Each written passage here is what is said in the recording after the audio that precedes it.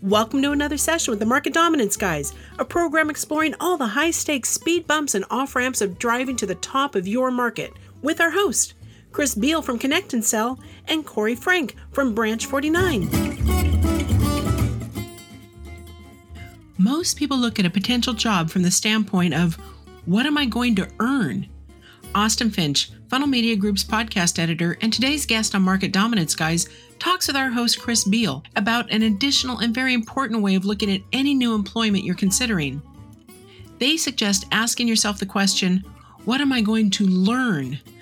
Austin cautions job hunters that even a high-paying job can be a dead-end job. When you're looking at a new job, whether it's in sales or another field, Austin suggests that if you can gain experience and move on to gain more, then there's no reason to hold yourself back. Listen to the whole podcast for more words of career wisdom from Chris and Austin in today's insightful and helpful Market Dominance Guys episode. What am I going to learn?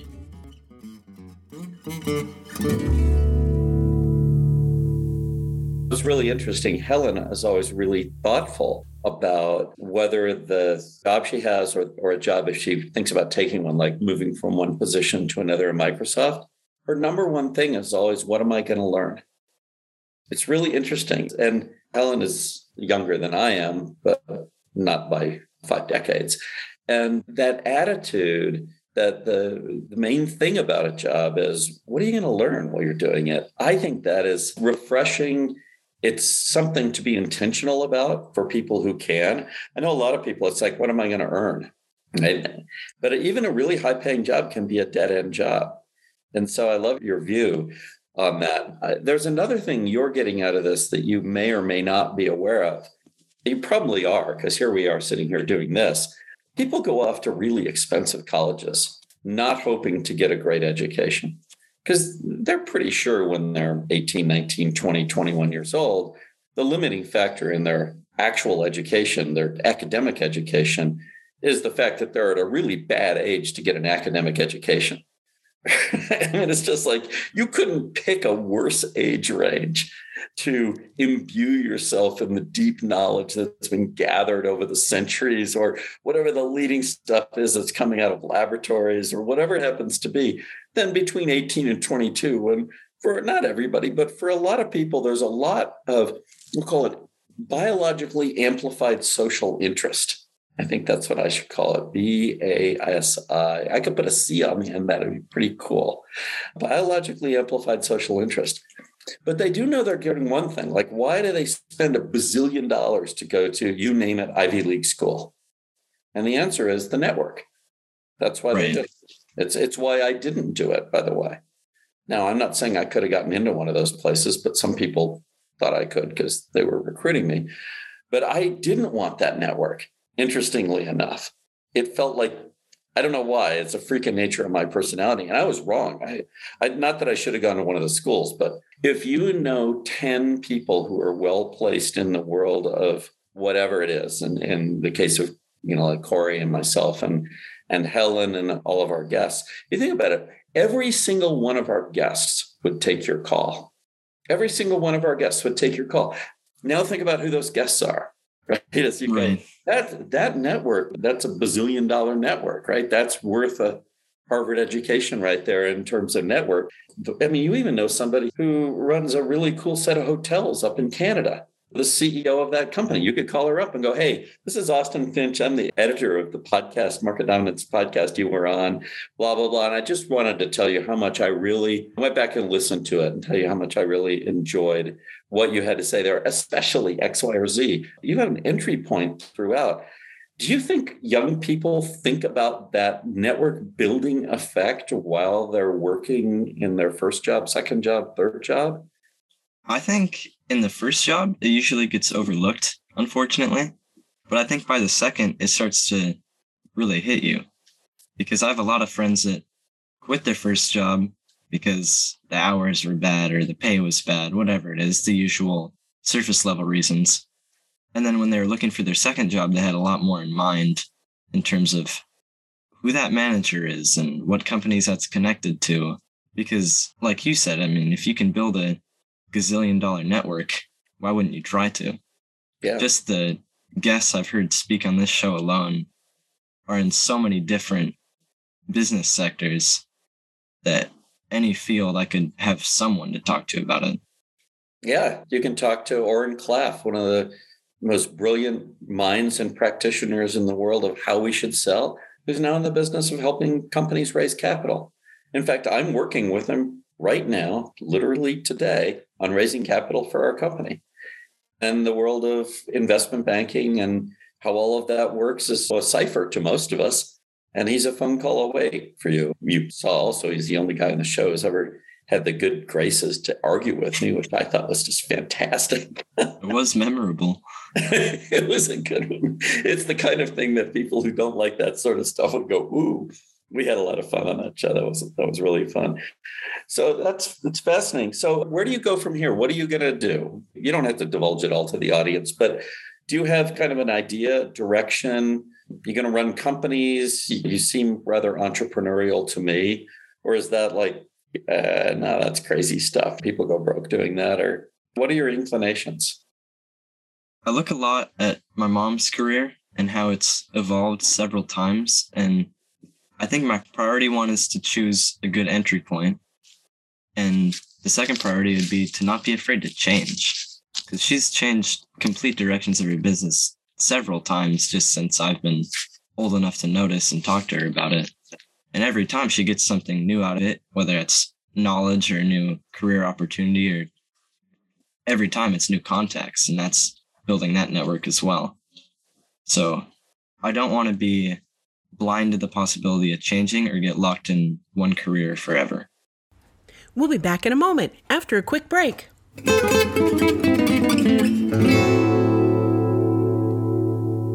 Connect and Sell. Welcome to the end of dialing as you know it. Connect and Sell's patented technology loads your best sales folks up with 8 to 10 times more live qualified conversations every day. And when we say qualified, we're talking about really qualified, like knowing what kind of cheese they like on their Impossible Whopper kind of qualified. Learn more at connectandsell.com.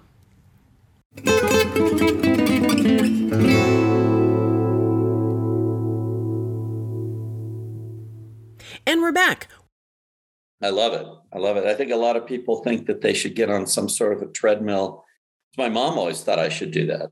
I remember I went through a big change in 1988, where on a Friday, I went to the guy who was running the project that I was working on. The title was, director of engineering or product or something like that at the software company. But in fact, I'd built the product and I'd sold the source code. Sun Microsystems. They were going to use it as a foundation for building these automated distribution centers.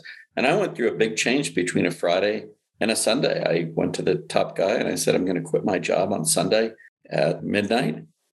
Do you want me here Monday morning? I was living in Boulder and working in California. And I'll never forget my mom's response to that. I went from making $62,000 a year to making $260,000 a year over a weekend. So it was a big deal. And I was out on my own. I was suddenly an entrepreneur in the tech space, tech services effectively. And I'll never forget my mom's reaction was, you left that good job? Because her view, and many people of her generation, their view is a job is a lifeline and you better get one and keep it forever. Your view appears to be, look, do stuff that's useful, be good at it if you can, learn a bunch and be open to change. And I think that's a much more robust way of looking at not just career, but life, because they're pretty intertwined, I believe. And your mom is a great example. And I'll never forget the lunch we had when she had just acquired Funnel Media. And that was a scary move. That is not a trivial thing to do. You have to have a certain amount of activity to keep the lights on and make things happen. And how do you grow the business? She was so brave in the way she did it. And I thought really, really creative. So that's a great example for you. But I think your attitude is just dead on. It's just absolutely dead on. And I suspect it's more widespread than most people my age think among folks like your friends. I mean, would you say that it's more the norm among your circle of friends that they have this attitude rather than I got to latch myself onto some job that's going to take me to retirement and then I can sit around on my butt the rest of my life? I think it's kind of hard to tell because, especially since all of us still live with our parents, you have so much influence from sometimes much older generations that are attached to that idea of if you find a good job, there's no reason to ever switch. If it ain't broke, don't fix it, that whole kind of thing. And there's also that whole sense of loyalty to a company and to an organization where it's not that I don't feel any sense of loyalty, but it's if you can gain experience and move on to gain more, there's no reason to hold yourself back. And like you were saying, even a high-paying job can be a dead-end job, and I don't think a lot of people realize that. That's interesting. Yeah, it's a big part of what Helen does in the Love Your Team system is to help people move on, not like move out of a group or something like that. After all, the idea of it is to form high-performing teams and have the best performers want to stay and work with you and really produce wonderful things. But she does it by paying attention to people's aspirations, to their lives, to where they really want to go, and help them along on their own journey rather than demanding some sort of loyalty to this abstract company. And I think that's a big deal. I think that the notion of loyalty to a company is a little bit odd when you think about it, right? The company is a bit of an abstraction. Loyalty to a bunch of people you work with while you're working with them and friendship with them afterwards and maybe good feelings about what you did and all that. Yeah, those all make sense. But I don't know. I think it goes back to when the idea was, hey, you have the local, whatever they were, the Duke, the King, the Lord of the Castle. They're keeping you from the other bad guys coming in and doing bad things to you. And therefore you need to be loyal to them and, just shut your eyes and do that. I think that's a bad idea in modern business. You need to be loyal to the truth. That's sort of a different matter, but maybe not so much to a given company. And I don't think anybody's going to refuse to bring you on board because you're not pretending like you're a slave to their organization for the rest of your life. So I love the attitude. Do you find, as you're interacting with the school you go to, the teachers and all that, what do you think about their awareness of this particular dynamic of here you are at your age, you're working at something, you're going off ultimately away from the school to do other things. Does the school get it? Do the teachers get it? Do you feel like they're looking out for you in that sense? And I don't mean all of them, but even some of them. What's your experience around that part of society, the sixth estate, right? It's the education part. Well, I heard a lot about high school before I got there from my older sister. So that was kind of the background knowledge. But I feel like the focus has shifted a lot in recent years towards really gearing us up for a career and for college. I mean, for a while, it seemed like the focus was mainly just work as hard as you can in high school, graduate with the highest GPA you can, and then we'll see you never. And good luck with your career. And now I definitely have a fair amount of teachers and staff members that when I talk to them about the classes I'm taking or the plans I have, they genuinely want to help any way they can to help you succeed on whatever journey you want to pursue. That's hopeful and fantastic. And on that note, I think we should wrap this up. That's like the most hopeful, coolest thing I've heard in quite a while, Austin. I'm going to feel good about the world for a little bit here because of what you just said. And I want to thank you so much for coming on the show. And I know you're going to do a fantastic job editing it. God knows what sort of things I threw in there that you can go pluck something else out. And I think you're going to have some fun listening to your own voice. You have a fantastic voice, by the way. And your thoughtful nature of your speech, of how you talk. And it's clear how you're thinking from how you speak, I think is a wonderful thing. It's an inspiration to me. I'll try to be more thoughtful in the future. Thanks so much for being on and have fun editing this show. Thank you for having me on it. All right. Fantastic. And for Market Dominance, guys, Corey Frank, not here. Chris Beal with Austin Finch. Hey, till next time.